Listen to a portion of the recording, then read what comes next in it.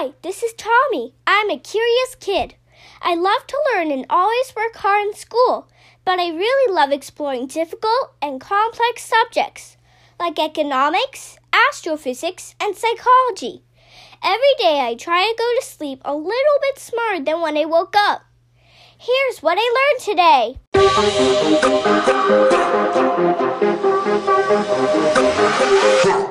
Hello, everyone, and thanks for tuning in to episode 179 of the What I Learned Today podcast.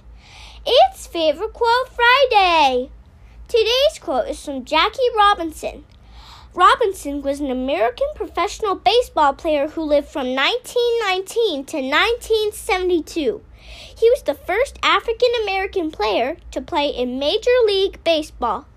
His first game was with the Brooklyn Dodgers in 1947.